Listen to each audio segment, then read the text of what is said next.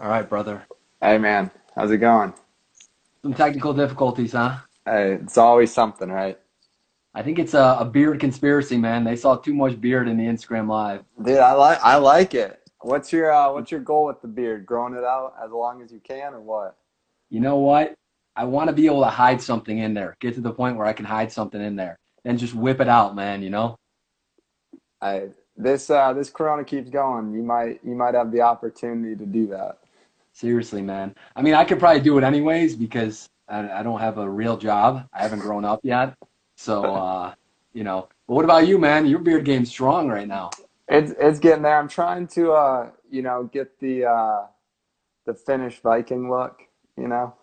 Yeah, I like it, man. You're going strong, man. I I would want to not want to go up against you if I was a player on another team, man. I'd be like, look at our coach, man. He's crazy. I want to put, a little fear into the other coach when I shake his hands before the game.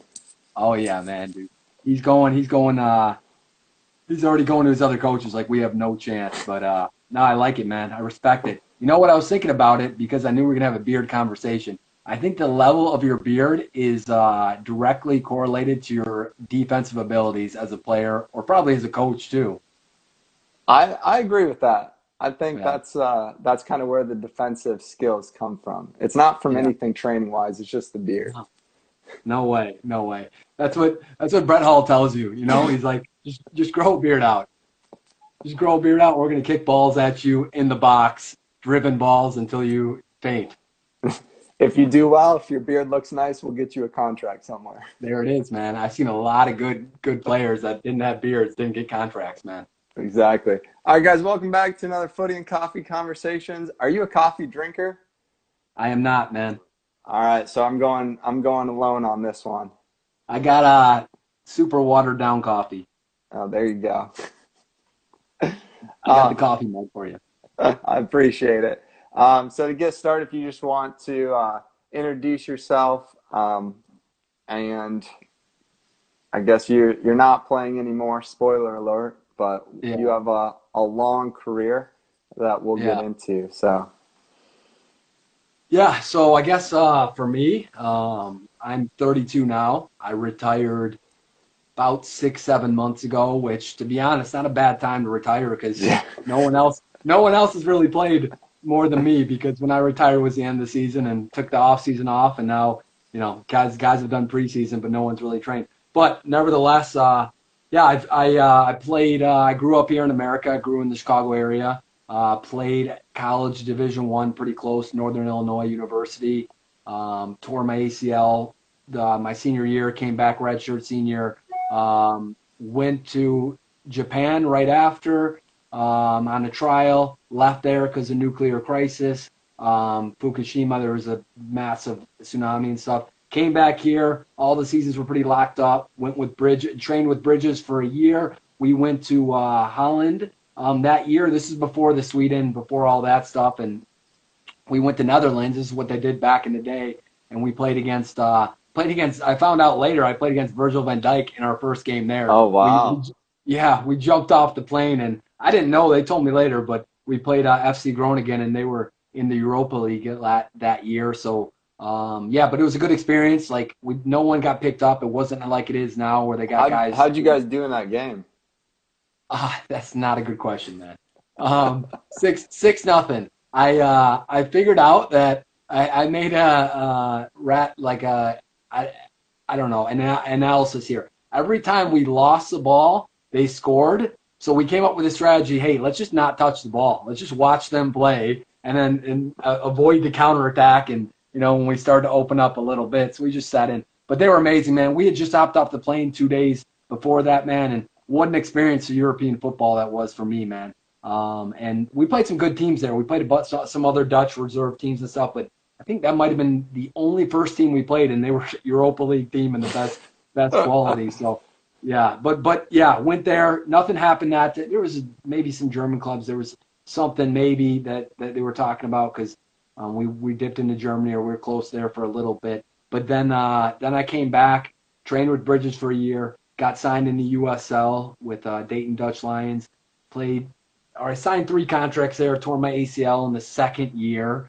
Came back for my third, different coach, didn't see eye to eye. Went to Finland after that because it wasn't working. I transferred in the middle of that season, went to Finland. That's where I started my career in Finland a bit. Signed with the team North Finland, Kemi, and then we won the league. Next year, I signed with the team close to it. Are you in? You're in Finland right now, or what? Yeah, yeah. Oh man, okay, it's kind of getting kind of. But I signed with the team close to you, obviously Narpez. It's a small place, man, but they love their football there. They love their soccer and it have a beautiful field. So I signed there. It was cool, and then came back there. Came back after that. Took some time off, personal reasons, some stuff, and trained with Bridges again. Ended up going over with them in the summer. Signed in Sweden.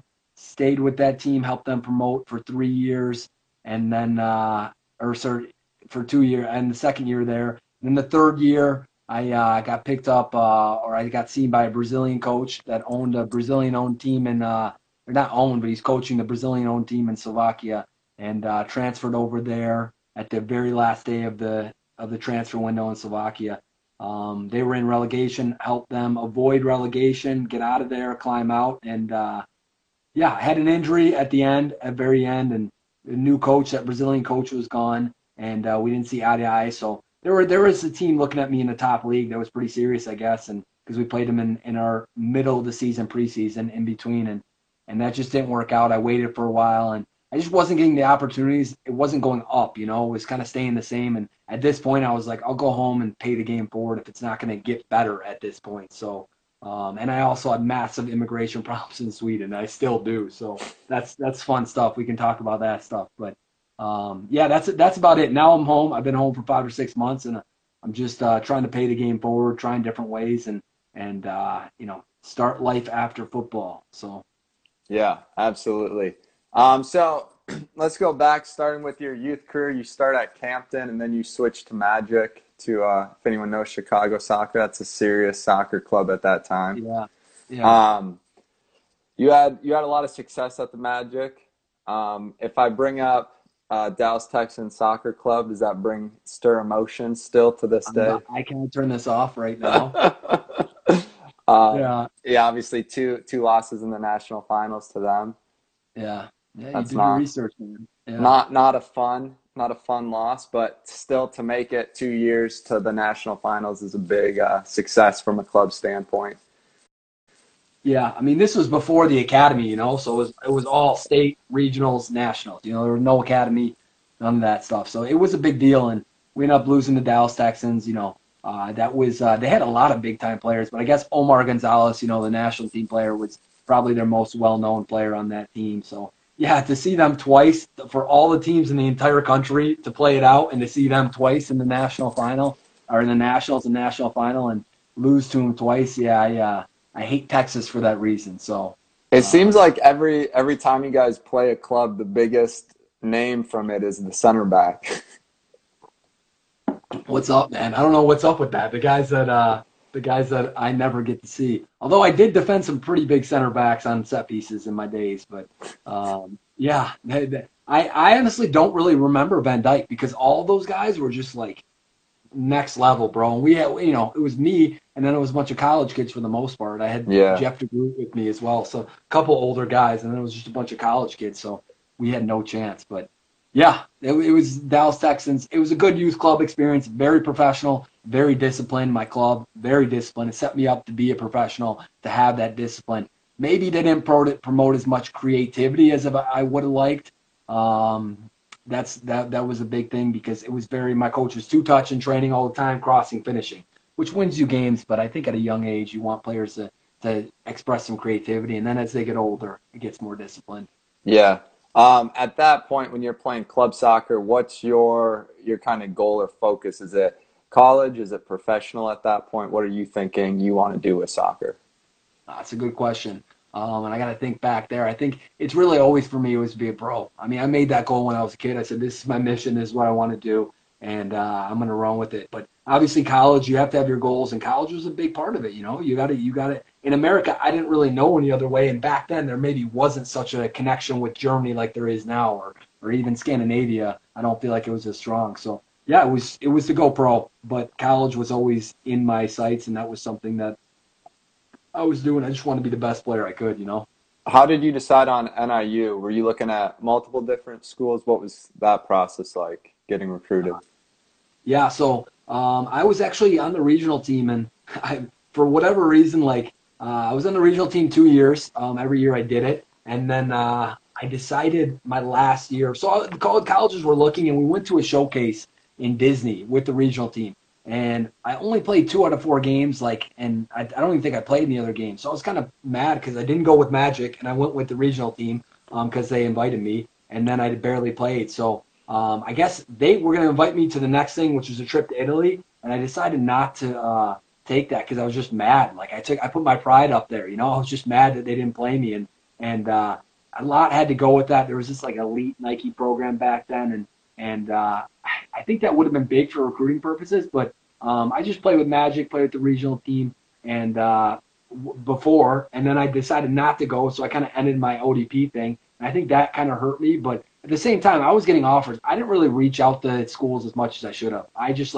assumed they would come to me, and I still did get offers, but I ended up getting quite a bit of money because obviously soccer, it's tough to get a men's, it's tough to get a full scholarship. And I Yeah. got a lot. And it was close, and it was close for my parents, which was nice. And they had a lot of Magic players there, to be honest, a lot of older Magic players that I knew.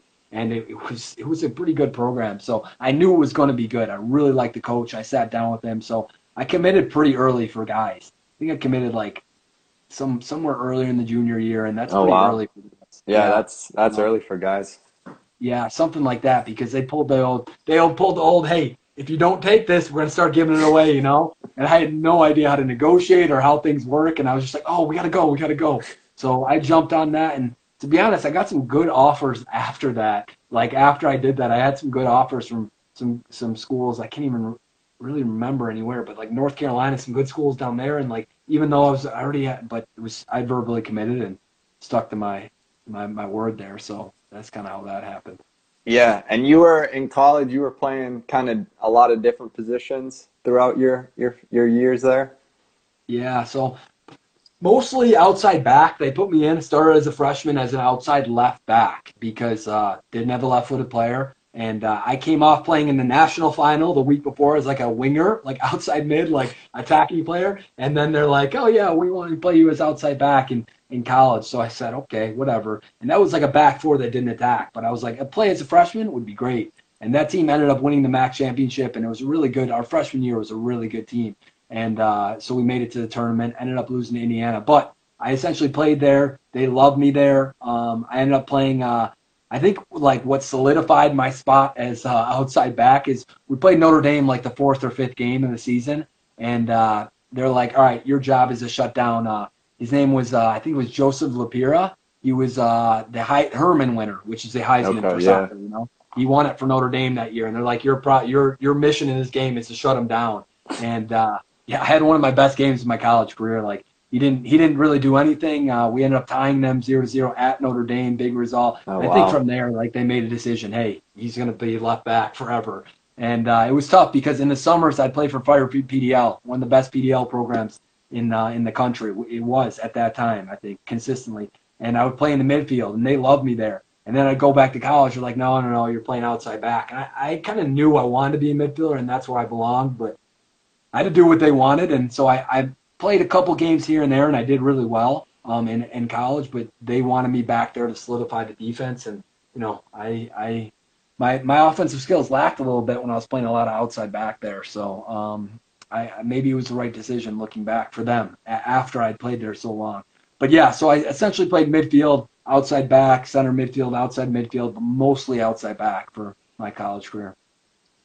Yeah. No, it's one of those where as a freshman at first you're just excited to see the field, and Yeah, then as you start to get more games under your belt, you start to be like, well, I kind of want to play in the position I feel is best, and that's a difficult thing because maybe the enjoyment of getting to play starts to not mean as much, after you've already been a consistent starter. that's it, 100%. And I tell a lot of kids now, like whether it's club or they're getting into college, I say, if you can get on, because there's some coaches will say, hey, play wherever you can play, you can get on the field. I say that's right, but I mean, train for you where you want to be, and then maybe, when you get that opportunity, like don't market yourself for that. If you like, you have to look ahead, and I didn't market myself for it, but train for the position you want to play, and maybe instead of doing something that's like okay and you're still playing soccer, do what you love. Life's too short, man. Do what you love and play the position. Don't disagree with the coach or anything. It's a like from the coaching end, it's a tough situation because like you don't want to be like disrespectful or anything, but you want to just them to understand this is who you are and this is what you train for. So it's a difficult position. If I had to look back, maybe I would have rather sat for a year or came off the bench for a year and a half and played midfield than start as a freshman and play every game at a position that, wasn't my favorite, and I don't think I was ever going to be a professional in. Yeah. What part of college does professional soccer change from just a dream to a realistic option for you? That's a great question, man. And to be honest, for me, never. Never. As in, like, I always wanted to do it, and it was always a dream. But, I mean, because I was playing left back, and I wasn't getting accolades, man. I wasn't getting points, It was really difficult for me. Like, I was playing left back, too, because I had a good left foot, man. Because in high school, I tried to become Messi. I saw Messi. I'm like, oh, I want to be him. So in high school, I tried to become him. I go in my backyard. I'm training dribbling for like 2 hours every day with my left foot. And then I realized when I came to the game, man, I never used it because you get in that fight or flight mode, And you're like, you always go to your strong foot. Your brain doesn't think about it. So I did all this training. And I'm like, oh, that was kind of a waste of time. But I am very two-footed now, and I was two-footed in college. So, but either way, you want to be on your strong foot. I'm playing left back, so I'm playing on my weak side. Outside back. So it was always a dream. And I guess if I want to say like it started to become a little bit more realistic, or maybe I'm getting on radars a bit more, was when we played I guess it came from PDL. Yeah, when we played in the national final for PDL. So my sophomore to junior year, we played in the national final. So that season was crazy. So we're the Chicago Fire, one of the best PDL teams, man. Everyone knows the Chicago Fire, and we're struggling this year. Like, they recruit from everywhere. We get kids from North Carolina, from Wake Forest, from yeah, that was back before it was only Fire products, right? Exactly. They didn't even have like academy or homegrown back then, So this team's so sick, and the owner of it, like, we're struggling, and they're bringing guys in from everywhere. I was local, so I just came and played, and they liked how I played. So that's how I came in the year before when they had a coaching change, and they didn't do all this recruiting, and I did well that year before. That's how I kind of got in there, because I wasn't a big name player, but they liked how I played, so it didn't matter. And essentially, we played in the national final. And I was an off and on starter because that team was so sick. If you look at that team, if I break down like the top 14 players, out of the top 14 players, it was my junior and senior. Now I think about it. Out of the top 14 players, out of that team, 15 players, I think like 13 or 14 were in the MLS drafted, and I was like one of them that didn't, and it hurt because I tore my ACL like a couple weeks after that. But I guess that was the time for or not even a couple weeks, a week after that. So for that 1 week, because I got to start in the national final which was not expected, but we had a guy, Rich Volchin, who had an injury, and he played for Columbus Crew forever. He might still be in the MLS.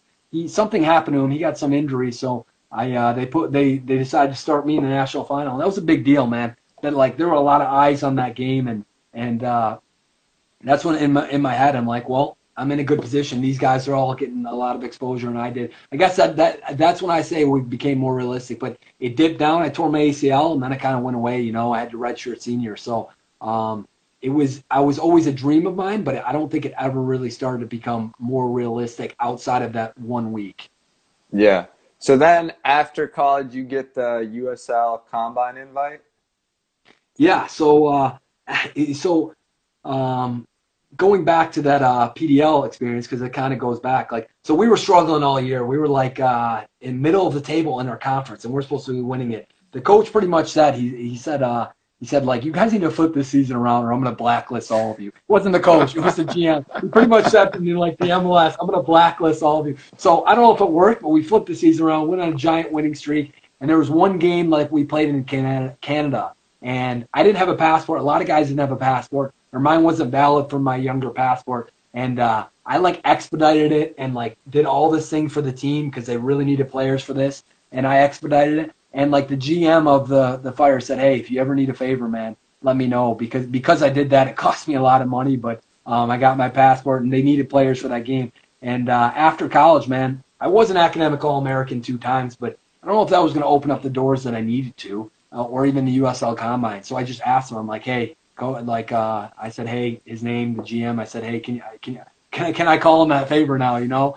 and he said, yeah, I can put your stuff to the USL guys and see what they say. So he put it up there. I got invited to the USL Combine, and I went to that combine, and to be honest, no American coach wanted anything to do with me. They didn't want to touch me with a 5-foot pole. Maybe because I was short. Maybe I was playing outside back and outside mid. But there was one Japanese GM there, and he was actually there with an agent who had helped players go from Japan to the U.S. And I was like, whoever was going to come from this combine was going to be their test, right, to go from the U.S. to Japan. And I think they said like the guy was interested in 3 people, and he offered 3 people the opportunity to go over there. And I was the only one that took it, I think, which is crazy, man. But maybe they didn't know. I think they did tell me going into it. No one spoke English over there or something, which was definitely not an easy opportunity for the first time playing professional. I can't imagine that.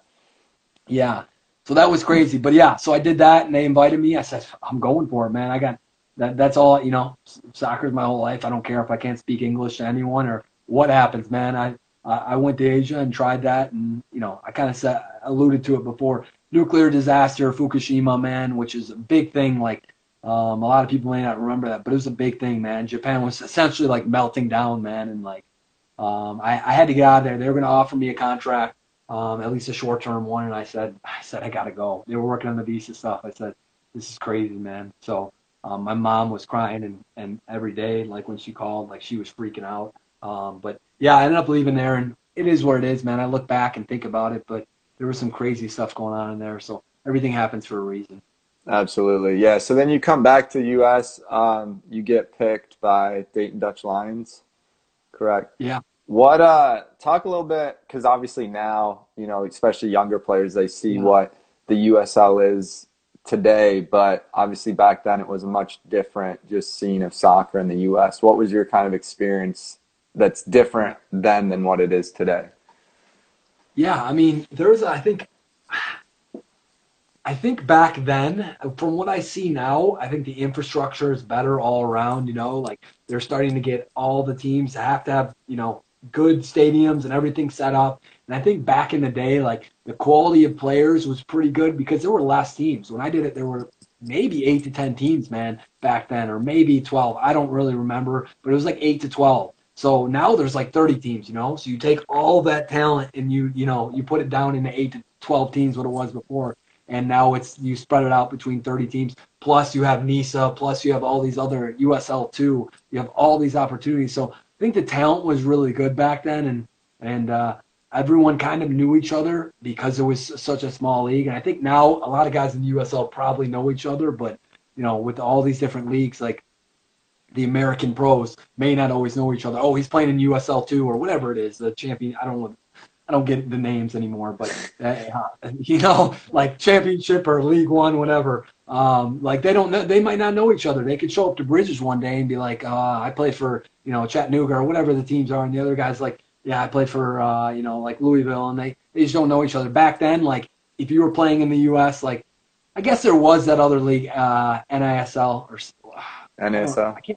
NASL, yeah, man, I'm getting too old. Yeah, good call. There was the NASL too, man. So there was some of that, but there weren't many teams in that league either. But going back to it, the infrastructure is better now. They're using baseball fields and stuff. I think that's brilliant. A lot of teams are building sports specific. I think back then you had maybe more fluctuations in the quality of team. Maybe it's because there are less teams, but we had Orlando City back in at the day, and they just were way better than everyone else, just outplayed the league. It was like they're going to pretty much win unless something crazy happens. And then you had teams like we got beat a lot, man. We actually outpossessed a lot of teams because we had Dutch coaches. Our coaches were like, hey, we're going to try to play. And back then, not a lot of teams tried to play. So I guess like we got beat a lot because we tried to play and we had better possession and they tried to play a Dutch 4-2-3-1.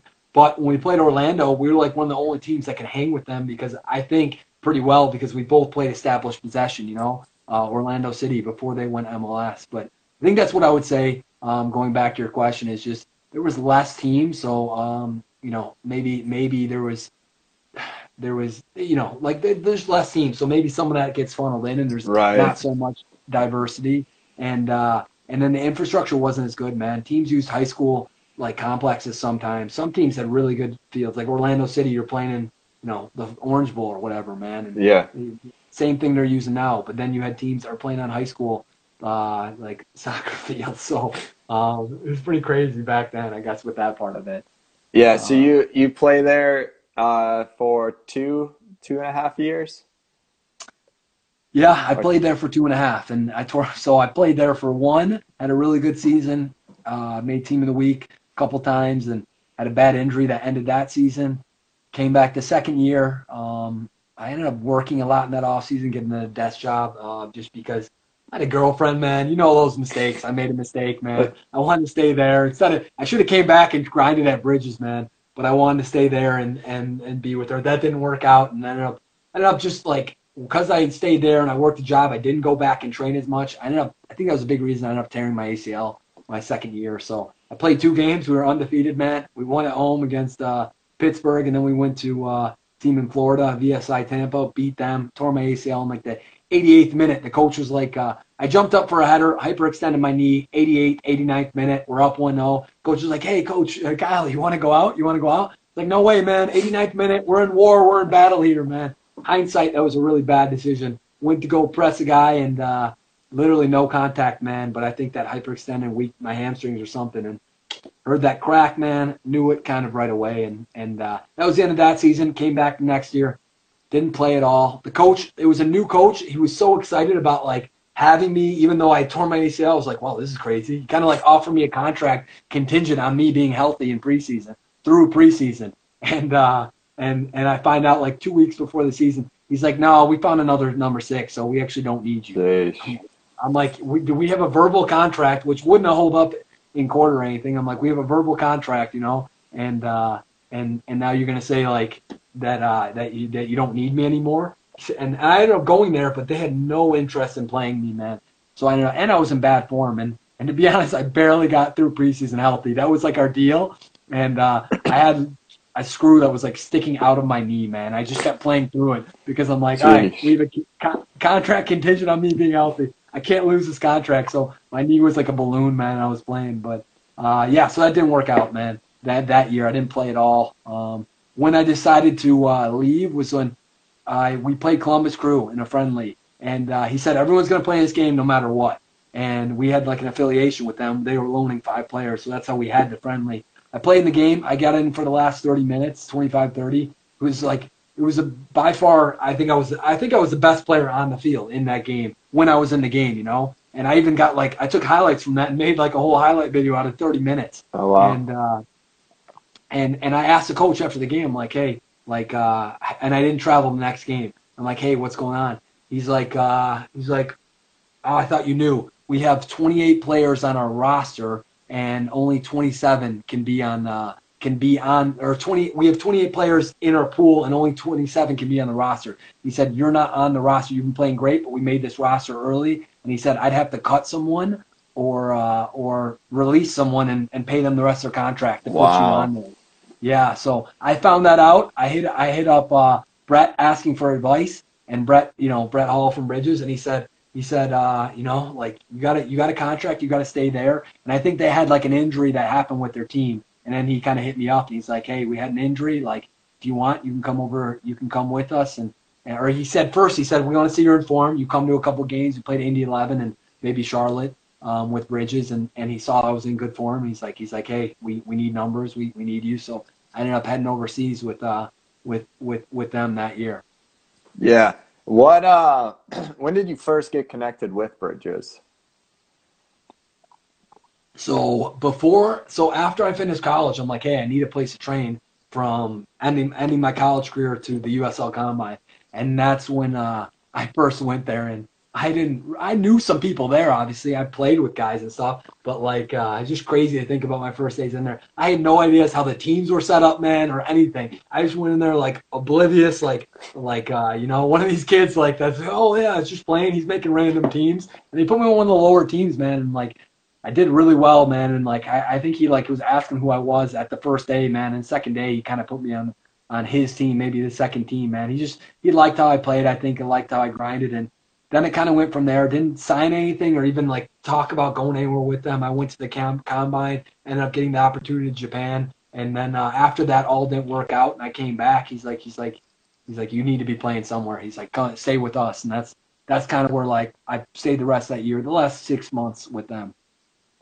I see, I see. So yeah, so you go over on the summer trip. You end up signing in Finland. Yeah. What's your first experience in Finland playing for Kemi Kings? Yeah, that's a great question, man. So I go over there, man, and I'm expecting like I've heard the last year a couple guys got signed in Ljungskile in Sweden, which is a Super Ettan team, and I'm like, which is second level over there, and it's good level, it's good money. And and these guys had no USL experience, so I'm like, all right, I'm gonna go over there, USL experience, like some accolades, and I'm at least gonna get an opportunity with like a second level team in Sweden or something like that, and nothing comes up, man. They end up the Bridges thing. No one even like sees me, or I don't know what it was. No one really went many places from that trip, man, like, or any like high places. But I ended up going to Sandviken, which is a team in at that time Division 1 or 2. But this is when you needed a professional visa. It was really difficult to get in those levels. I go there. The coach gave me 45 minutes. I was there for like a week. He asked me, he's like, how do you feel when I got there? I said, I'm pretty tired. Like with Bridges, we've been playing a game every other day. So he said, okay. He ended up giving me 45 minutes in the end of the end of my trial period there, like 3 or 4 days in a game. He starts me, plays me 45 minutes. I don't think I played very well. My worst trial experience probably ever had, but still think it was a 4 or 5 out of 10. And he takes me out at halftime. He's like, I think you were one of the best players on the field, but we have a game this weekend. We have to sign a player, or we can't sign you and get your paperwork in. Essentially what he's saying, he's like, I got to try something for this weekend. So I said, okay, not knowing where I stand. And then after that, the next day, my agent calls me, and he pretty much says, yeah, they're not interested. I go, well, this is crazy, man. He gives me 45 minutes. He tells me this. And he actually said it in the newspaper, too. So he wasn't just saying that to me. But I guess what a lot of players find out when they start the pro is there's so many decisions and so many people that have to say yes. So the coach liked me, all the coaches, I think, but the board didn't. They didn't want to pay the money they had to pay back then, which was a lot for that level because you had to get a professional visa. And then I honestly was deciding between going home because I had a flight the next day to go home, or he said, there's a team in Finland that wanted another player, a center mid, but he already got signed by another team, a Bridges guy. So they said, he saw your CV and he said, or your resume. He said he kind of likes your resume. You can go up there if you want, but he's like, no guarantees. Like to go up there. And I said, well, I got a flight home tomorrow morning, or I can get on a train that morning and go. And that flight home's not cheap, $400, something like that. I stay up all night. There's this guy, Adam Kellerman. He was a Bridges guy who was on that team. The team I was trialing with, go back to Sandviken. I was staying with him, and I'm up all night, man. I'm like, what do I do? What do I do? Money's not easy to come by at that time in my life and that career. And I was like, it isn't either now. But I was like, what do I do, man? So I essentially decided, like, I actually passed out maybe at like 4 o'clock and woke up after the train would have went. So I'm like, all right, that makes my decision pretty easy. So I'm going to Finland, man, and I go to Finland, take an overnight train there, because I was like, yeah, you know what? I don't want to take a flight. I said, because if I take a flight, I have to take one really early in the morning or something, and I have to get up, and then I have to take a train to the airport. So I'll take an overnight train because that will then I'll sleep on the train. Little did I know, I can't ever sleep when I travel. So I take an overnight train there. And then I get up off the train after like 8-10 hours. Barely slept in that train. And I picked this made me laugh, man. This is totally random, but it made me laugh. I picked, like, for whatever reason, I was in my my bunker, and I think And then I was eating tuna. I just remember this. I was eating tuna in like a thing of like 6 beds. And I'm like, I felt so bad for the other people that were in there. I think it just smelled so bad. And it just made me laugh. I just remember that overnight train. So completely irrelevant, man. But the No little one things I else was remember. sleeping either. Yeah, exactly, man. But just trying to stay healthy on the trip, man. Eat healthy, very important lesson for all the kids out there. But I get off the train, man, and I go to meet the coach. It's an English coach. This guy played for for West Ham, man. Oh, He won wow. the FA Cup in England. Yeah, his name was Tommy Taylor. He had a really good playing resume. He was starting his coaching career. He's an older guy too, or at least starting it abroad from England. And like first of all, I get off the train, and I don't realize like the Sweden and where I was in Finland, like are different time zones. So I told the president like an hour. It should have been an hour early, man. I didn't know this stuff. And the president, I show up, and the president's pissed off. Like these guys all have a lot of money, like the CEO or whatever. And he's like, I've been waiting here for like over an hour. And I said, oh, the time changed. So that's not a good start. And then he takes me over to like the restaurant that sponsored us that everyone ate at, and the coach was like, he's letting go of a player as I'm coming in, man. So I'm seeing him like let go of a player. So a little bit intimidating, a foreign guy, like a Danish guy. He's letting go of him, and I think that was to like potentially open up a spot for me or another foreigner. But I ended up going there, talking to him a little bit. He says, all right, we got a training in 30 minutes. He's like, do you want to go? I haven't slept all night. I just got off a train for like 10 hours. And I'm like, I said, I can, because you're supposed to. Like, you go on a team. I learned my mistake the last time in Sweden. Like I said, I was kind of tired. This time, I'm like, yeah, coach, I'm great. I slept 14 hours on the train, whatever he needed to hear. So I go to the training, man, and it's one of their recovery days. And this team was so stacked, by the way. We had too many foreigners for our roster, and they won like every game pretty much that season when I came in.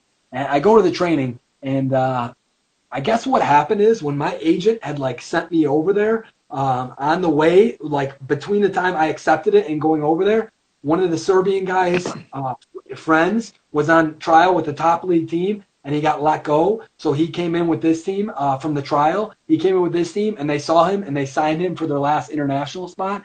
And I came, and this guy had just signed, but he's like, he's like, all right, it was a recovery day. I didn't know this. I go out there, and it's just literally the whole training. I guess this is how English trials go. The whole training, like, was these guys that were in the recovery training. So the guys that played the games were jogging around. The other guys that didn't play much, they were doing light stuff. They were like hitting balls, but they were just hitting that, and they were testing our first touch, man. So I get off the train, 12 hours, man, no sleep. And like I'm just balls getting pinged in from 50 yards, man. Like and like how's your first touch? You're in this box, he's in this box. You gotta lay the ball. I don't know what it was, man. Maybe I was twilighting or something, man. But like I was just playing out of my mind, everything. And then we get into finishing, man. Like he puts a goal up. He has these guys that were resting or the guys that were doing half practice. He has all the guys on the team just and pinging balls in. Oh, by the way, it was me and this Serbian guy who was one of the best strikers I've ever played with, one of the best, most technical players. I had no idea he was Serbian, man. I didn't know anything. I walked into training. I thought it was a Finnish guy, and I'm like, dude, these guys are sick, man.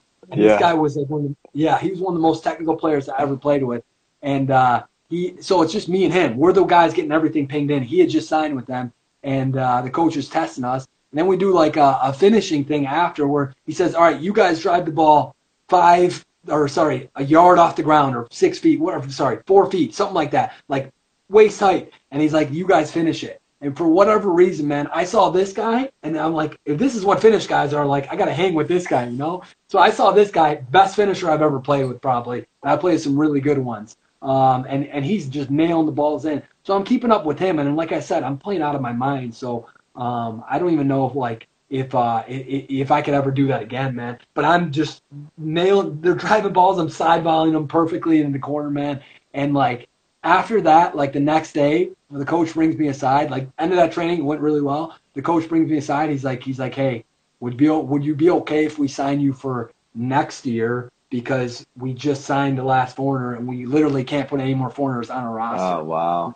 And I said, I'm not going to sign anything for next. Yeah, so I'm not going to sign anything for next year. Like, if you guys want to sign me now, like, and we can talk about next year in the contract. That's what me and my agent kind of came to, and they ended up signing me, man. I had some friendlies in the time I was there. I was there for like a week, and they ended up signing me.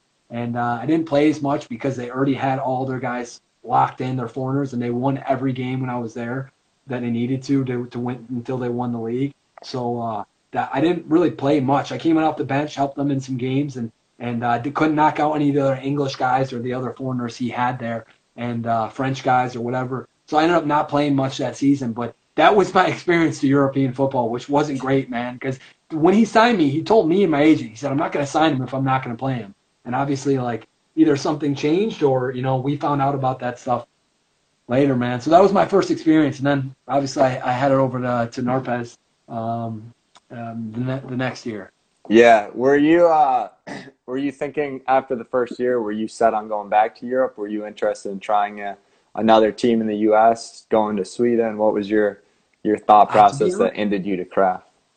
Yeah, that's a good question. To be honest, at that time, not playing much in the USL the year before, not playing that as much as I'd like to at the end of the year in Finland, and having two ACLs on my on my resume, like I wasn't really couldn't really be what they say, beggars can't be choosers, man. I wasn't begging, but I couldn't choose at that time at the level I wanted. I did look in the USL. I was open to playing in the USL because I had a better experience there in my first year than I did in Finland. But I liked parts of the European. I liked how they played football there. I did like it. So I was pretty much 50-50, man. Wherever a contract came up best.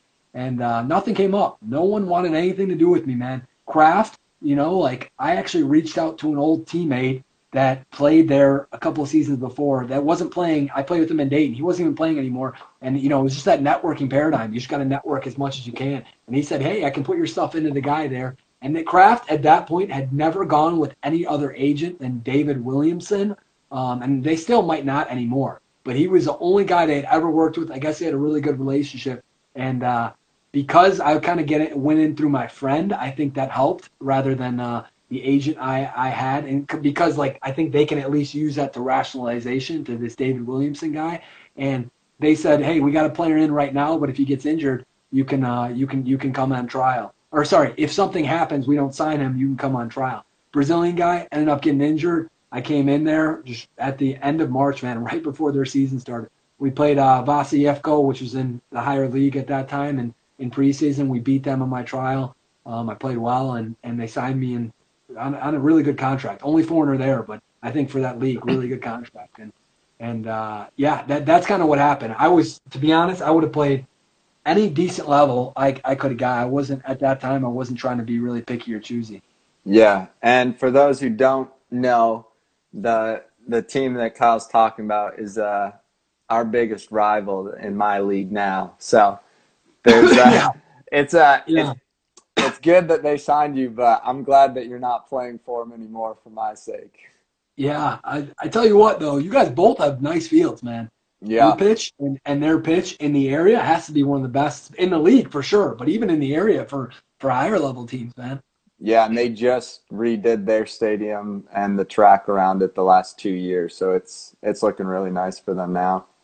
Yeah, you sent me a picture of that, man. And I was like, that looks beautiful, man. And that was a selling point when I went there. They're like, look at this, and to be honest, like they marketed to me, I think it was the best in that level and one of the best in, especially when you just talk about the pitch in like out of maybe the top teams over there, Hoiko and things like that. It was one of the best, I think, playing pitches out there. Yeah, and the field in Vasa was obviously really nice, but now they took that away from grass and it's artificial grass. So it's a nice stadium, but it's nowhere near as nice of a pitch as it was. So now those have really increased in value of grass pitches and in that part of Finland now.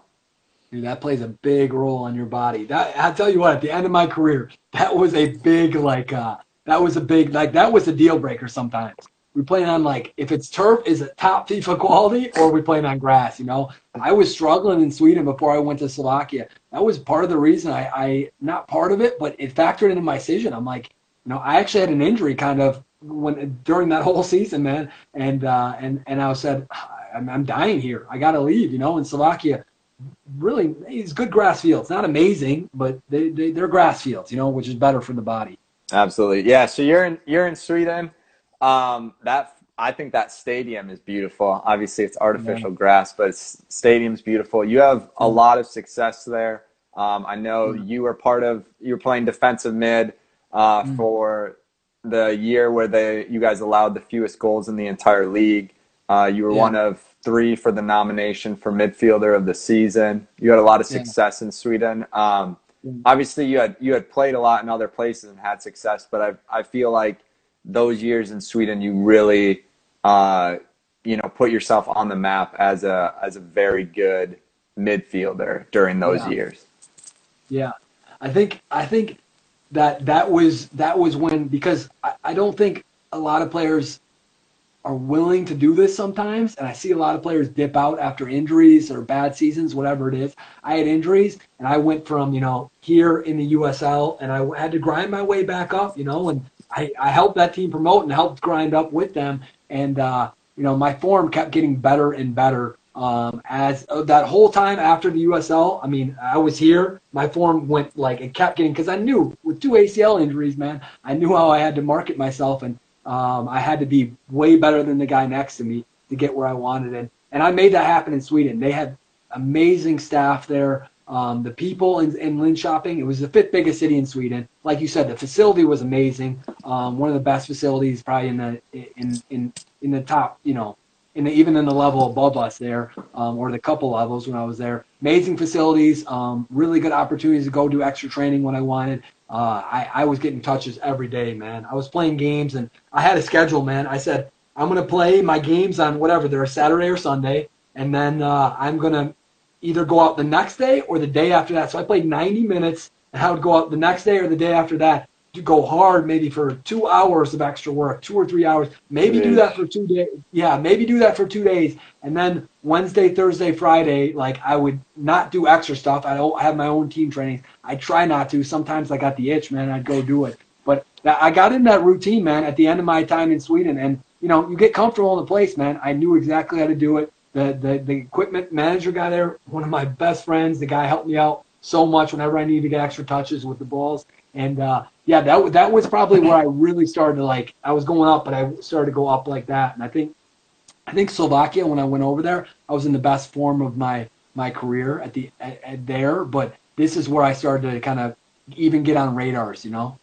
Yeah, what's your experience? Obviously, we've had other players on that have talked about, Finland or Sweden, kind of the Yeah, Nordic country experience, but Slovakia maybe is more of an unknown of the football world there. What's your experience? What was it like there? yeah. So I would assume it is, because Slovakia is not a country that's really open to bringing in Americans.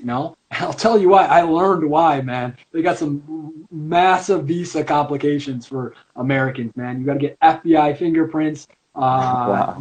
Yeah, no, so you have to get your fingerprints to get your FBI check. You got to get all this stuff like perfectly done, man. That's one, and some crazy immigration stories. I almost got kicked out of every country, but the one in Slovakia was I had to go to a different country to get fingerprints, FedEx them back home, get them sent back in time.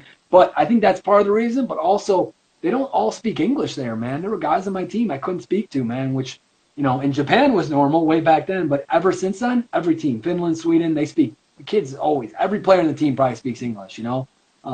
There they didn't, and that was a real cool situation, because it was a Slovakian team, but it was owned by Brazilians. So we had a lot of Fluminense players from the top team in Brazil on loan over to us, and our coach was a Fluminense coach. He's coaching. He's my favorite coach I've ever had professionally. Amazing coach. He's the guy who saw me, brought me over, believed in me. Like played me from pretty much from the start when I went over there. And now he's coaching he's one of the coaches for the U20 Brazilian national team. So he's doing really well for himself. He was a young coach. He still is young, but he was young and he was just starting his career, kind of like a pap coach. But so I had those two experiences, man. And I'll tell you what, Slovakians are very good technically, and physically they're pretty good. They're not super big, but they're pretty strong physically. But I think some of the countries like Czech and that I've heard that are close to that in the kind of the more Eastern Central Europe, they're a little bit bigger, but they're very, very technical there. I think the thing about Slovakia is, though, compared to Sweden and Finland, it's more of a poor country. So as Hmm. in, like, it's not a third world country, but that league, and what I found out when I was trying to push for that top league over there, and when I went over there, is that it's a selling market, you know. And Sweden is not so much of a selling market. It is, they do sell players in the top leagues in Sweden, but I think they like to keep players and they have money where they can. Whereas maybe there's just one team in the top league in Slovakia that like really wants to compete in like the Bratislava. It's a team in their capital that really wants to compete. Maybe two teams, but Bratislava is the and they get in the Europa League, sometimes Champions League, but everywhere else, like they want to bring in young players that they want to sell, you know. And I think what was different and how I got in there, since I was an older player and it was American, not very marketable with my ACL injuries. How I got in there was because that they were struggling bad when I went over there. Like they were on like a 4-game losing streak, and they were in 15th out of 16 teams. Top 4 went down, and there was the last day of the window, man, and they needed it. The coach saw me, so I went over there. But I tell you what, very, very technical, very high speed. I went over there from Sweden and walked in there. And in Sweden, I think at the end of my career there, I was starting to hit free kicks for my team, and I had worked my way into that position. And I just trained them. We had a 3-week break in Sweden, man. And I spent the whole break. I didn't go anywhere. All these other guys went on vacation. I stayed back the whole time, man, just working on set pieces. I said, hey, my team's struggling on set pieces. I want to work on them. And I ended up getting to a position where a coach, I came back into our after the break in Sweden, and I took set. I said, hey, coach, let me take some set pieces. He's like, really? You never take them. I started taking them. He's like, all right, you're taking all the corner kicks, you're on free kicks. That was great, man. Then I go over to Slovakia, and I had worked on all this, man. I'm ready to use it, man. And then, dude, we have guys that are played for the top team in Fluminense, and like Slovakian guys that have played for the national team on our team. So I was like bottom of the line for taking free kicks, even though I hit a couple good ones when we were just training after trainings and the coaches saw it. But that I think that's just, for me, that represents like, it's just a whole nother, it's really like good. They're really good there technically. And there's levels above that, obviously Slovakia is here. Then you got, Holland and Spain, and you got all those levels, man. And for me, that was just an eye opener to see, like, you go to this level, it's that much more fast paced. And they played good soccer. The fields weren't the best quality because, like I said, it was a little bit more of a poor country. They didn't use so many turf fields. There are more grass fields there. And, yeah, I think that was it. That did affect the play a bit, and it got kind of direct because of the field quality could have been bad at some fields were really bad, And yeah, I think that's really important when it comes to the soccer is if you're going to play in a grass field, it's got to be a good grass field. 100%, 100%. I think that's what I would say there. Real quick, we got some comments coming in. Shala. Yeah. Shout out Shala. He said, you need to have facial hair to go live. It definitely helps. Yes. He's also, though, to be fair, kind of bucking the curve of defenders with facial hair. So yeah, Shala, you're killing us, man. We had that conversation before. But we have X and Reed calling you a legend. X said that you love to foul him at bridges. Care to comment and defend yourself? All right, foul X at bridges. You know what? That kid's a baller, man. He's slippery, and I just wanted him to get ready, man. I wanted him to get ready for the professional level, man. You slip by someone, especially if they're older, man, and they've dealt with a lot of youngin' legends like you. It's just easier to stick your foot out or grab, And sometimes you got it. Yeah, man. I mean, X, come on, bro. You got to admit, there's a lot of guys doing that to you in the league, man. You dice them up, man. You meg them, and they're pulling you back. So exactly. Especially when it's you're an older player at the time defending a younger guy, and it's near the end of the week. They're still fresh. Yeah. Your body's feeling it. Yeah. For sure, man. I even pulled, I only went a couple days a week, man, because I was old. I had ACL problems. I'm like, all right, I'm only going to show up a couple days a week, man. And I still, how I played, too, didn't help, man. I was just killing myself. So, yeah. But, yeah, these guys, Reed, these guys are legends, man. I only respect a legend comment from legends. So I appreciate that because a legend comment only means something from a legend. I think, though, at the bridges, you're probably the biggest legend in that sense of the word legend. I've been around a long time. I guess if you factor that, man. And for whatever reason, I was never on the top team. So, I know. that's how it goes. I was shocked because like when I finally made it to the top team, then Brett would never put you on the top team. So no matter what, I felt like I was always defending against you. Never got to play with you. Yeah, we always did, man, because I always played attack. I always attacked in Bridges too, man. Brett's like, but no, I think obviously Brett is a genius. His dealing with people is a genius, and everything he did with me made me the person I am. And he did similar things to, but be honest, Eric Gehrig, man, played 5-6 years in the MLS. I think he finally went on the top team his last a couple of years, but there were years he was in the MLS, man, and it's just like he built his team and he wanted to have competition, and I was a grinder, man. And I was, like I did get pissed at times, man, when these guys that did stupid things, or these young kids, man, they did stupid things, or they cost me a game. And when I was only going out there a couple times a week, and I didn't want to be that guy, but at times I was that guy. And I remember when I was a kid, man, I'm like, look at these dicks out there, like, and I ended up like turning into that guy a bit, but I always try to catch myself, man. I always try to go to guys later and been like, like try to like put my hand on their shoulder and be like, it's nothing personal. I'm frustrated at my situation too, because I want to be with, these other guys that are playing better soccer, because the grinding team was great. They ran a lot, which is what I can do. But, the top team, man, always played better soccer, man. So yeah. And see, I had kind of the different experience my first time when Brett put me on the top team. He, after a couple weeks after, told me, he's like, I put you on that because it was like Mikey Stevens and all, and he was like, I want you to deal with players just getting mad at you for having the worst touch. Yeah. So that was mine, was like, can you deal with your teammates being mad that you're maybe not at the same level as them, and continuing to still worry about your play and still focus. So he's a genius with what he does. Yeah, I tell you what, man, if there's something that he's better at than coaching, Coach Brett, it is his ability to manage people, to get the most out of every single one. I've never seen someone he cannot interpersonally break into and like get the most out of them, motivate them in different ways. Because he takes people from everywhere, man. He takes people that were growing up in a household with all the money, opportunities in the world, and he brings them back down to earth, man. He takes people that have no opportunities, that have a rough growing up, and he brings them up to like, hey, you got to be this professional, like, and like even despite everything you've dealt with. Not saying that this is what I've seen. I've seen him do this stuff with guys that had no discipline or anything, like, and he brings them there. So that's amazing. But backtracking, man, you always did well on that team, man. You fit in there really well, I think. My secret was I was willing to never cross half to attack.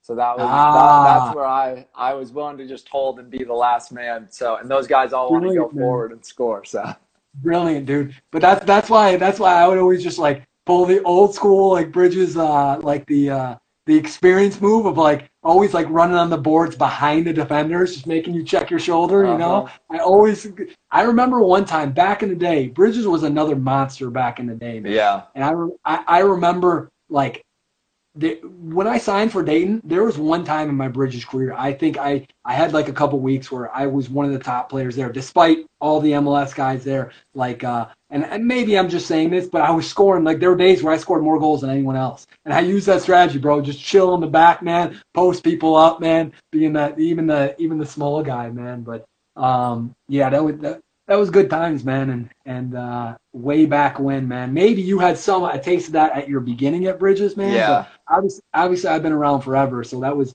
before a lot of people even remember. All right. Yeah. So you were talking about Bridges and kind of you were there when it was. I mean, there were just so many ballers there. I kind of saw that the last maybe year, two seasons that I was there, which is a good segue too, because sometimes these younger guys are discussing their Bridges five-a-side teams, and I'm just thinking, man, there's so many great players. They aren't putting on their rosters. If they could have seen it back when it was really flying. Yeah. So what is your Bridges five-a-side team? To be honest, bro, I read over the questions. I didn't see the no MLS, man. So Well, when you I know was what? thinking You're about, you're a legend. I'll allow whatever you want. You do it. all right, all right, because mine was back in the day, man, but none of these guys, I don't even know if anyone besides you maybe even played with any of these guys, man. So like when I thought out my team, man, I think I would have throw Muhammad in goal. You know, the Egyptian Uh-huh. guy played in the Egypt top league. He was a baller back in his day. He's in the goal, man. I'm throwing I think Gehrig, Eric Gehrig, that guy. I tell you what, that guy was a Bridges legend, man.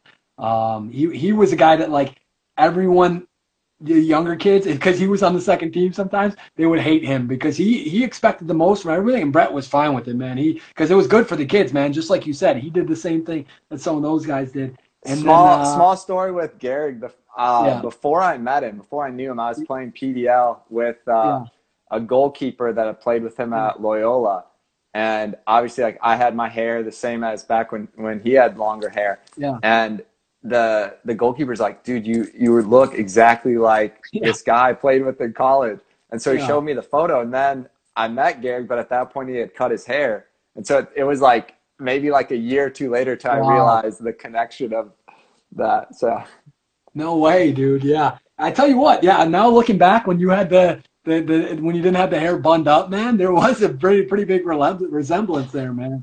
You could pull a doppelganger, man, or a Halloween costume next time you want to go out. Eric Gary. I'm hoping the similarity now though isn't so much. I'm Yeah, hoping I keep my hair. yeah, no. Yeah, he doesn't I don't he doesn't have the beard either, man, but yeah, so Gary, legend, man. Chris Schuler, who I actually grew up playing with, man, 6 foot 55, I think, man.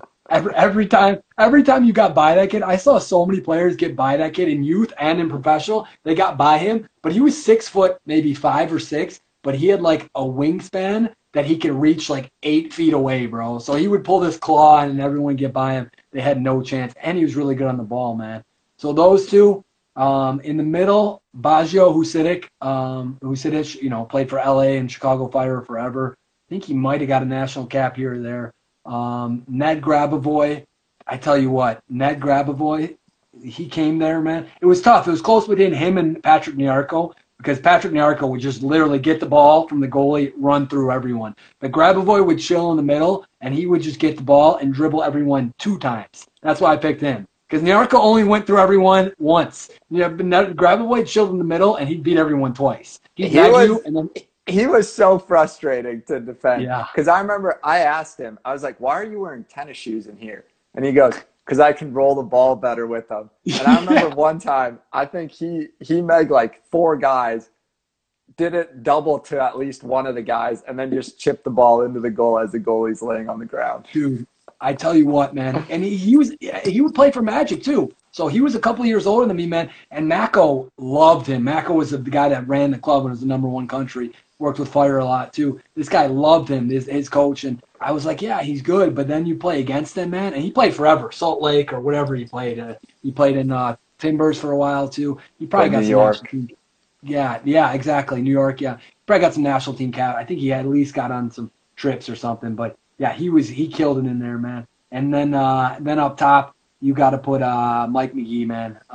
Just a baller. Now, obviously, he was. I think it was the either Chicago Fire or like the MLS, like one of the. He scored the most goals or something like that one of the years, and he's obviously got national team caps, man. But those guys, man, and they all came at one time, man. So you're looking at literally right there a Bridges top team, man. And that's why those days when they were there, man, it was the blue team was on all day, man. It was who can last the longest against them. Yeah, I remember when like those guys were all there, and then you also had like Brian Gall. You had so many guys that were just unbelievable, all on Yeah. the same team, and it was like, well, I'm going to the second field, I think. Yeah, there you go, man. Exactly. You just how long can I stay on the top field, man, and not get relegated? But yeah, sorry about that, man. I didn't think through. There's a lot of ballers that have come through that haven't been on teams, man. But I really didn't think through that till the end, man. But a lot of these guys have been mentioned already, man. All those guys are good, all of them. And there's definitely some grinders that aren't even in top 3 leagues, man, that are really good players and that I have a Absolutely. lot of respect for. So I just let's thank you for the exception, man, and a little blast from the past, man. So some of these guys know some of the ballers that were in there before. Yeah, no, and I'll allow it with you too because I mean you've been there for so long. Because I think nowadays, if you said the MLS, they'd all choose the same couple of guys because there's only a Yeah, few maybe training there. But at for that sure. point, even the guys that you're naming, there's a lot of ballers that were MLS guys training there that aren't on that five-a-side. Oh, So 100%, man. I mean, there were days where it was, I think there were two teams of MLS guys, you know?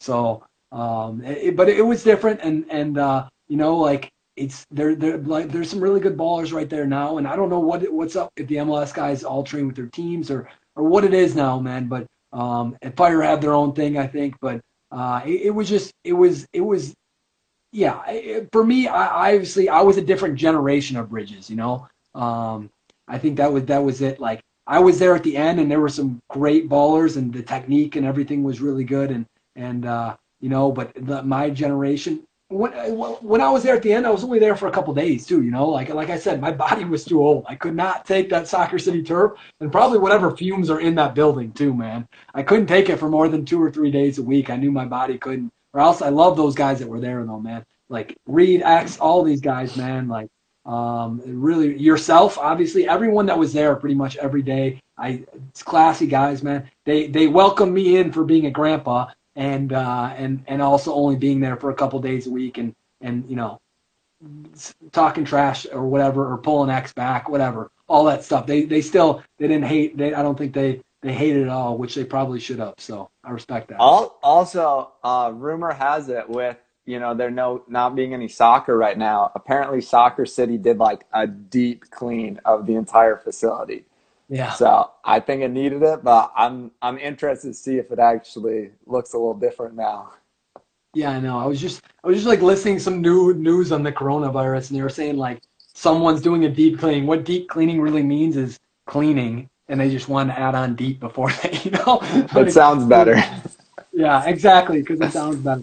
But yeah, it would be interesting to see what's going on. I was in there once this last off season to visit the guys. Can't play because if I go out, man, my what I'm doing right now can't happen if I get injured. So I couldn't risk it.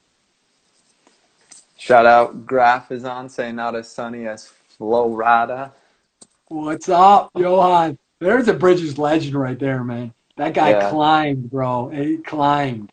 He went Uh-huh. from the bottom to the top. Not really the bottom, but Bridges to the top. We make a new song. Absolutely. So, just talking a little bit about you. You decided to hang up the boots this after this past season. What was kind of the decision making process that it was time to move on? Yeah, that's a great question. I see, essentially for me, and what I've told other people, and it's the truth, man. To be honest, at the end of my career, like for all the things I was sacrificing and all the moving I was doing and all the immigration problems I had, like I was like, my life would definitely be, if I want to look at like a normal person, more enjoyable if I'm back at home coaching and having stability and not having to worry about getting kicked out of the country and all this stuff, like my life would be way simpler at home. But I'm like, this is my mission. This is what I'm doing. I need to take everything I can from the game without distracting from what my mission is to pay the game forward. So I said, if I can keep climbing up, and I did that for a while in Sweden and when I started to go up with the team and I was getting looks and I went to Slovakia and I thought I was going to keep going up in Slovakia. Like I thought it was God's plan for me. So I kept going. And then, I had a really bad injury that, to be honest, I played through that whole second half of the Slovakian season, and it caused me a lot of problems. I was still playing well, but not as well, and I had problems with that coach, so I didn't play as much as I did in other times. I still played, but not as much.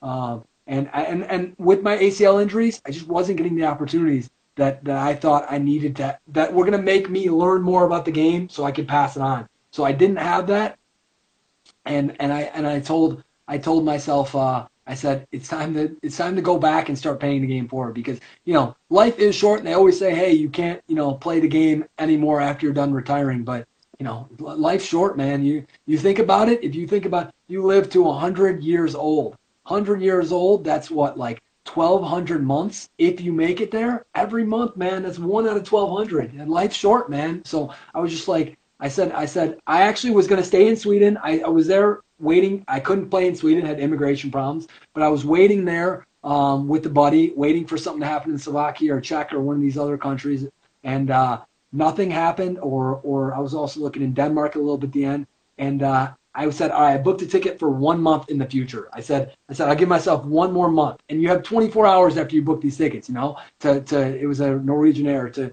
refund it. And I just was thinking about all the time, man. And I just thought about the same thing I told you right there. You have 1,200 months if you live to 100 years old. So more like we have 1,000 months in our life. I'm like, I'm going to waste a month here being miserable, not playing with the team, not working with my players. And I just said, I canceled that ticket in like the last 5 hours, booked a ticket home for a couple days, which was really cheap. I ended up finding out it was 9/11. Didn't think about that. So maybe that's why it was a little bit more cheap, a little bit risky. And then I haven't looked back so much since that day. Got back, chilled with the family a bit, started right on my private small group training. Went and stayed with some people in Chicago and kind of went from there, man. So, but you know what? I do miss the game a lot.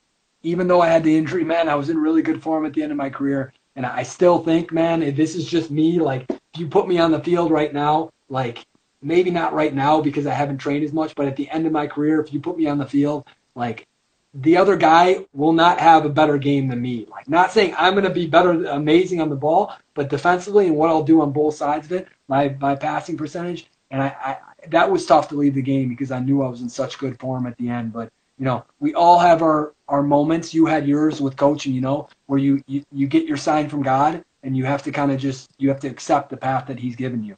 Yeah, absolutely. It's never completely easy, but at the same time, as you said, like there's other things in life, there's other aspects than just being a player. And at some point, everyone has to move on eventually.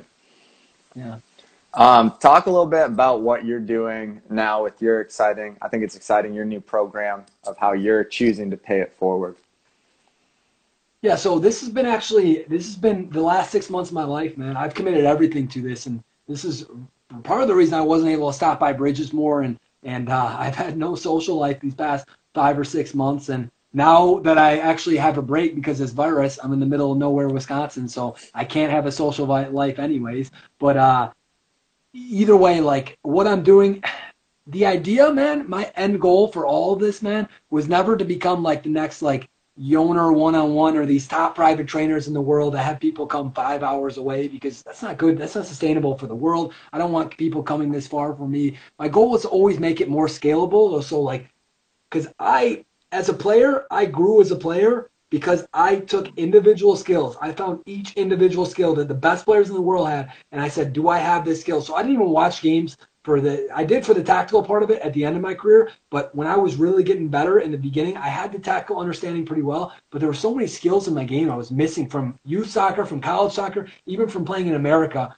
I was missing, and I started adding those onto my game and just analyzing the skills, breaking them down, because I understand my body really well. And that's what I'm trying to do with players now is like, and I do it in my coaching. I've had a lot of success, and like my private thing for just me, my schedule almost got too full where I literally didn't even have any more time to fit people in, but that's never what I want it to be about. I want to make a bigger impact. So what I'm trying to do now is like, I just started a nonprofit. I really haven't announced it on social media, but I at least started filing for it before all this coronavirus stuff happened, and kind of opened up my bank account for it and everything. It's called Soccer Skills for Success. And essentially what I want to do is work with colleges and use those players to become private trainers. And the money obviously becomes self-sustainable for the program, but also goes back into whatever good cause you have out there, And because these kids need to understand, need to learn how to become professional, how to pay the game forward, all these amazing things. Absolutely. And yeah, and I think it's the best outlet for. It can be self-sustainable for the college. That's a big goal of mine. And now that I've had this time off, haven't been able to work on. Obviously, training kids are working with colleges, and that's going to take time, and I'm going to have to figure that out. But I've been working on a little bit of online platform, just trying to. The players that want to do it, and I tell you what, a lot of my players don't want to do it, maybe don't have the discipline to do it themselves. I'm breaking down videos of skills that I like, all those individual skills I'm taking. I'm trying to make super detailed videos, breaking them down and giving them to the players. And and the kids that want to do it can teach themselves. Because I don't only want to work with the kids that have, their parents are making six figures every year. I want kids to be able to take care of it. They're training by themselves. And if there's any kids watching or any kids that, right now they're on my site for a price, man. But if any kid tells me, he's like, hey, my parent won't buy it for me, and like, this is my background, I say, whatever, I'll give it to him for free. Like, I want to be compensated so I can also, be able to work on my nonprofit and have that sustain itself without me taking all that money out of there. And, we all have to make a living, but at the same time, like, I want to help kids take their game. That's a pain I'm trying to solve. When I was a kid, no one guided me. I didn't have a private trainer. My parents didn't. No one guided me, and that's what I'm trying to help the players with. Is hey, you don't need to be doing these dribbling moves or juggling skills. You got your feet, or sorry, you're looking at your feet, or you're doing a juggling skill. It's not going to get you anywhere, man.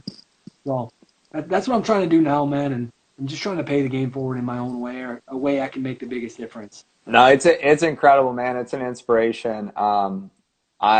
I appreciate what you're doing, especially as a coach now. I just think, if more people, more former players took that approach in their communities, what effect that would have on the soccer, for the future generations coming up and playing. So I know there's comments on here from other people of just how inspirational that is, that you're giving back so much of your time and energy for the game. It's an encouragement when I see it on social media, all your postings and all of working with kids, and also just the joy you can see that they have when they finally hit, that target in the upper 90 shot or whatever it is, and how happy they are to celebrate with you. So I know you're putting in long hours, but it's definitely appreciated. Yeah, no, I appreciate that, man. I have so much respect for the guys that comment on here. Reed, man, I know that guy's going to make a difference with the game, man. He already is, man. That guy is like, I think at Bridges, man, he's kind of like, he's turned into a mainstay there and a mentor for some of the younger guys, man. So that are grateful for it, man. And he's creating experiences. You yourself, man, as a coach, bro, you're inspiring these kids through these videos where they get to understand how people can do things, but also you're giving American players opportunities over there, which is awesome, man. They might not get anywhere else. So, and those guys will go on to pay the game for it. I've seen some of the stuff you're doing in the community for the program. That's awesome, because it's one thing just to be a coach, man, and be in there. But when you start to like try to actually make a difference in the community, I think Sporting's really happy or really lucky to have you, man. And just that area, man. Kristinestad is really lucky to have you. I hope so, man. I hope so. I want, obviously now you're a little bit older of a player, moved on, and you have a lot of experience, you've seen a lot of things through your career. If you could look back and maybe, you're talking to 15-year-old self, what's kind of the main advice you would have given yourself at that time? That's a great question. I think that for me is biggest piece of advice I would have given myself is work smart, don't just work hard. Because I was the guy trying to outwork everyone. And that's a big thing I see. Like, if you ever listen to these motivational things, they'll say, hey, just got to outwork the next guy. Just got to outwork the next guy. That's not it. Being a professional isn't about who's the hardest working guy out there. Hard work's important, but being a professional is who's disciplined. Anyone can go out there and kick a ball for 3 hours a day. But who can go out there? I mean, at the end of my training, Matt, I would have notes on things I needed to work on, and go out there and have a list of things I need to work on. I'd have a plan. After, I'd take notes on things went well, things didn't go well, so I had them for later, how I felt like I was executing these things. I would take video of myself, go watch the video after, because your body can only do so much extra stuff, but you can there's so many little things you can do. I would literally watch video of myself in slow motion, man, and my free kicks at the end of my career, I'm sad. I was training them at the very end, man, and they were in such good form, man, because I was just analyzing my free kicks and looking. So I'd say try to separate yourself not by how hard you're working, not just by that, but how smart you're working and how professional and disciplined you are. So I think that's the biggest piece of advice, because when I was a 15-year-old, I was out in my backyard training stupid dribbling skills all day, man, got me nowhere. Instead of actually looking at, hey, what are the pros doing? 9 out of 10 players take 2 touch and 70% in the game, Why don't I just work on my first touch and my passing range? That would have got me a lot farther than this triple scissor snake, double step over Maradona, whatever. Yeah, and you see so many players where it's like, oh, I did 200 passes in this, and it's like, all right, but how is the form? If you had correct form in it, doing 20 of those passes would have been more beneficial than 200 with the poor form. But Are you checking your again, shoulder? Yeah. I think people think, the total amount done of work is the most important thing, Yeah. where it's Yeah. definitely not, Quality. quantity over Quality. quality is how Yeah. they view Yeah. it. Yeah. Um, So that, yeah. oh, sorry, keep going, Q. No, that's what I would say to my 15-year-old self. That idiot didn't have a good beard, long hair. Just, he was a loser. But look at you now. Got the beard. Yeah. Check one. A bearded loser idiot. I've made a lot of progress. Now here's a fun question I kind of got. For those who know you, know that you kind of notorious for maybe just kind of going your own path with certain things. Oh yeah. One of those being diets or what you consume. Yeah. Yeah. Give us just like your top two or three like out there food styles or diets that you've gone with over your career. Uh, I mean, let's see. What I'm doing now is probably something that most people would be like, no way. Like, now I eat like, what do they call it? I try to eat like nose to tail, all the animal. So I literally eat tail. I've never eaten a nose. I'm not sure if you can, but I've eaten heart. I've eaten liver. I've eaten like, pancreas. I had pancreas last night. Everyone's like, oh, disgusting. But sustainability wise, if you eat the whole animal, it's better for the world, and it's also, I think it's healthier through my research. I'm in pretty good shape, man, for an old guy that doesn't do much anymore. But I think that was pretty crazy. I tried to do, I remember I was on like a big potato diet, man. Like people probably remember that. Like at Bridges, man, I'm still crazy about my diet, but I would like have like just like 6, 7 peeled potatoes in like a glass jar. And right after training, man, and I would just try to like, just like eat the potatoes, like right after. Like, these protein guys, like, all right, I got to drink my protein before the bar hits the floor. They finish their last shoulder press and they drop the bar and try to like drink the protein. I was like that with like potatoes, man. And Garrick and I think some of these guys you always used to give me trash about that. But and there was one diet where I tried to never combine foods either. That was pretty crazy. So Oh I'd only eat wow. one food at a time, man. So I'm eating like 10 meals a day, man, because I eat fish, not even vegetables with it, man. Fish here. But like I even ate like, what flaxseed is? Uh-huh.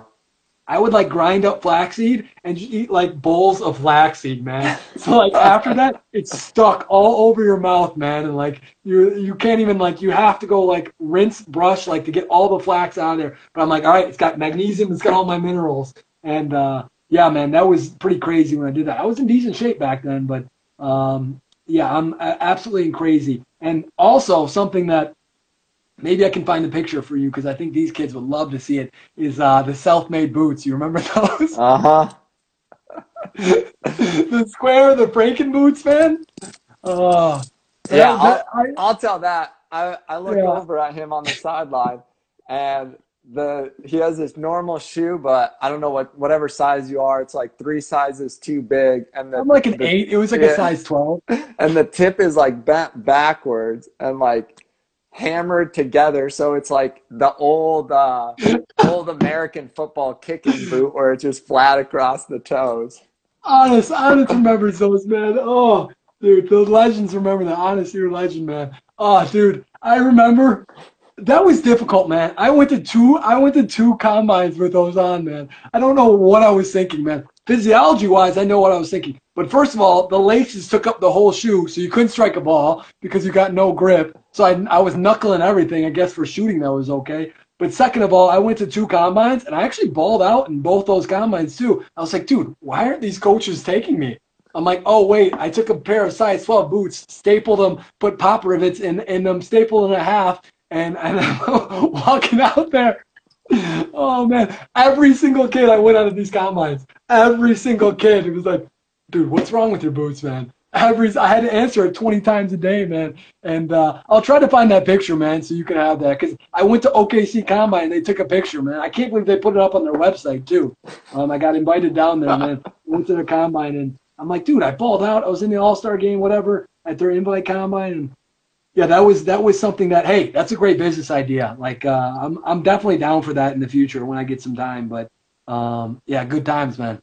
Incredible. Oh, See, yeah, hold on. Funniest part about that is I remember Brian McBride was at Bridges. He came out every once in a while, and then I was the only one that went over to pass him. No one like I think everyone was like a divot. I went over with my square shoes, man. He's like, dude, what's going on with your shoes, man?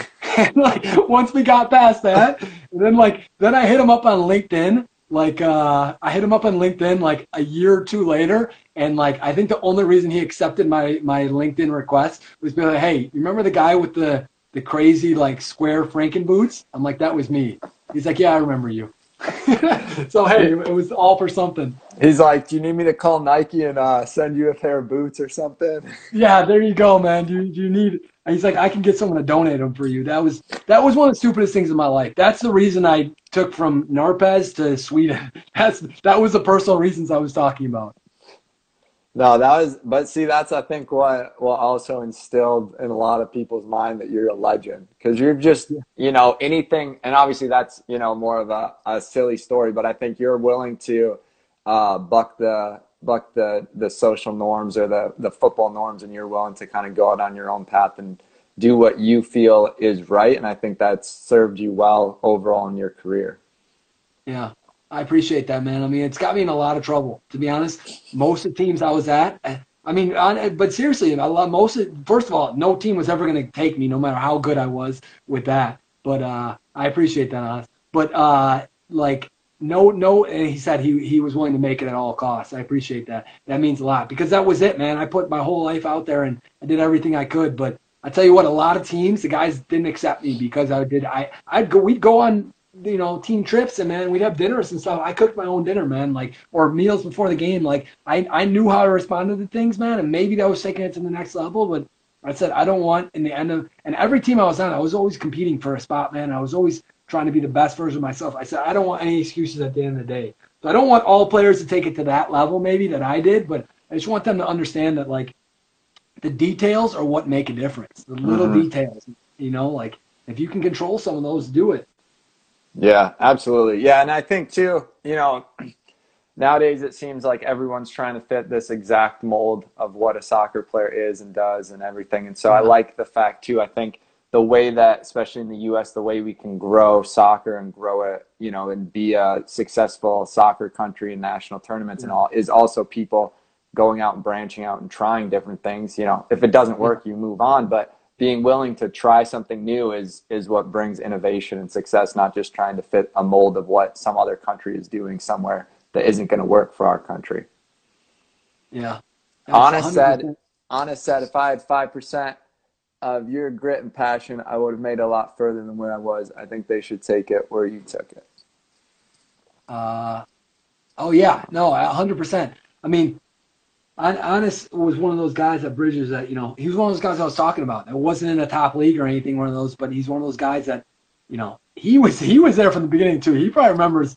I mean, not from maybe, yeah, maybe he was there for ever since I was there. He probably remembers that team I put up earlier and some of that stuff. And you know what? He hung with all of them, man. So yeah, he's I think he called himself a prima donna, but I think yeah, I think that if you kept yeah, if he kept pushing, man, and like he said, he had that grit and that passion that with his technique he could have got himself places. But you know what? I see your stuff, man. You got a good life right now, man. So everything's in God's plan, man, and I think you're in a good spot right now. And tell you what, my life is crazy, and it has been crazy for 32 years, and it's still crazy. So um, yeah, I think that that's really important is that people find a life that they're happy in because football's great, but if the grind isn't for you, which it isn't for a lot of people, then you need to find something that makes you happy. Because if you're not happy,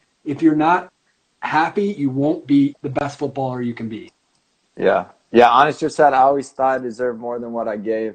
And I think that's pretty common with a lot of players and realizing that more often than not, you're going to give, let's say you give 70%, you're going to get 20% out of it. Yeah, You have to give a lot more than what you ever get from the game, I think.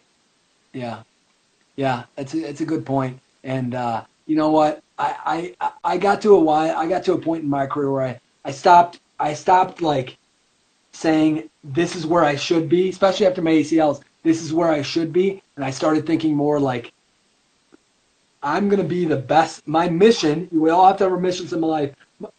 Excuse me. My mission is to be the best version of Kyle Knotek, make it the farthest I can to make the biggest difference I can with the game, And that Mm-hmm. was it. Once I got there, I started. I mean, it happened in Sweden. I had my aha moment where I was like, dude, I'm not really happy here, and I could be a lot more happy at home. And I made the moment, and this is when I really started going up in my career. I made a decision. I said right here, I said I'm going to give everything I have to this game, and I'm going to try to be in the hopes of paying it forward later in the mission for that. And if it stops getting better, that's when I know it's God's time. I said that's when God, it's my time. You give me that clear sign, and it went up and up for a while, and then that's what happened at the end of my career. It stagnated. So I think that there's a lot of players out there, but I have a lot of respect for you, man. You made the most out of you were never the fastest guy in the world, never the tallest, never the strongest, but you made the most out of who you were, man. And you were a smart player. You were good technically. You made the absolute most. Like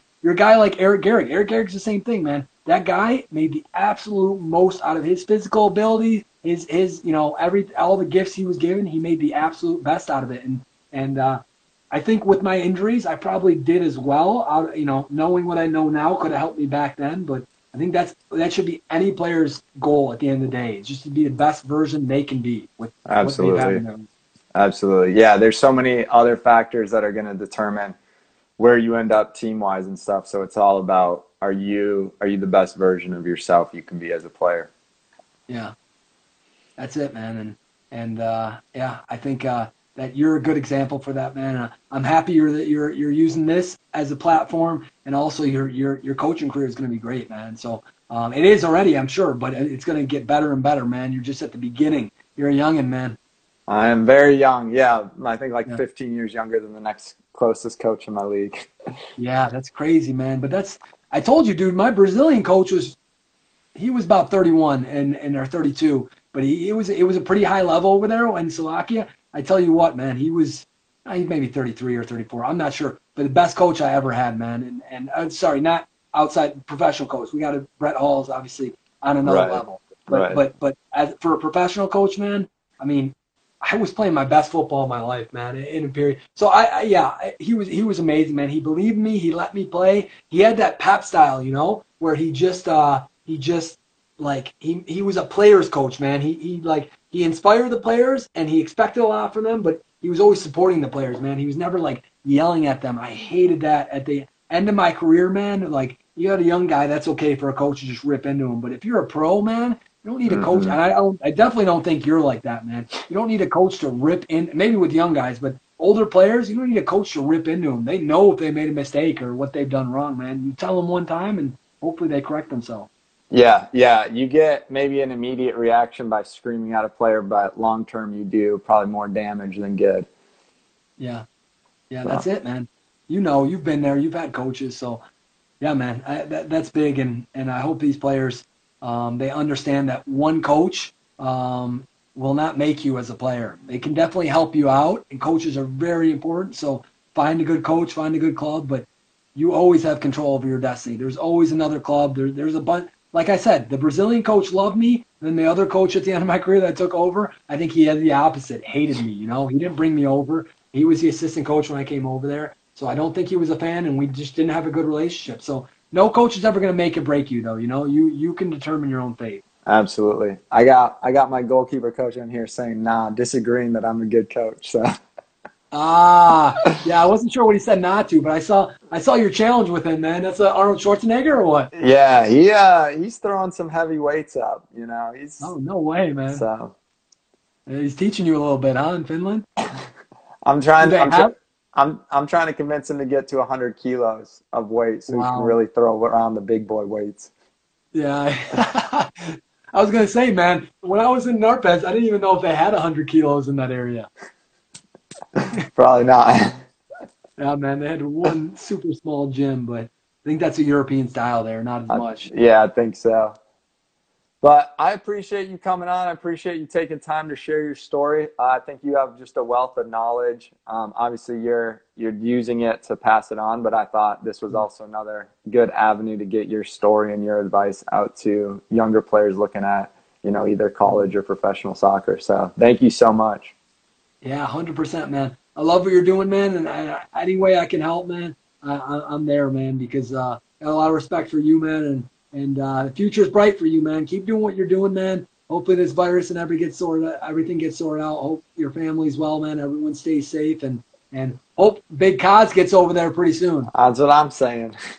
Yeah, I know we had a little trouble, but I think you guys are a dream team, so And thank you. I appreciate it.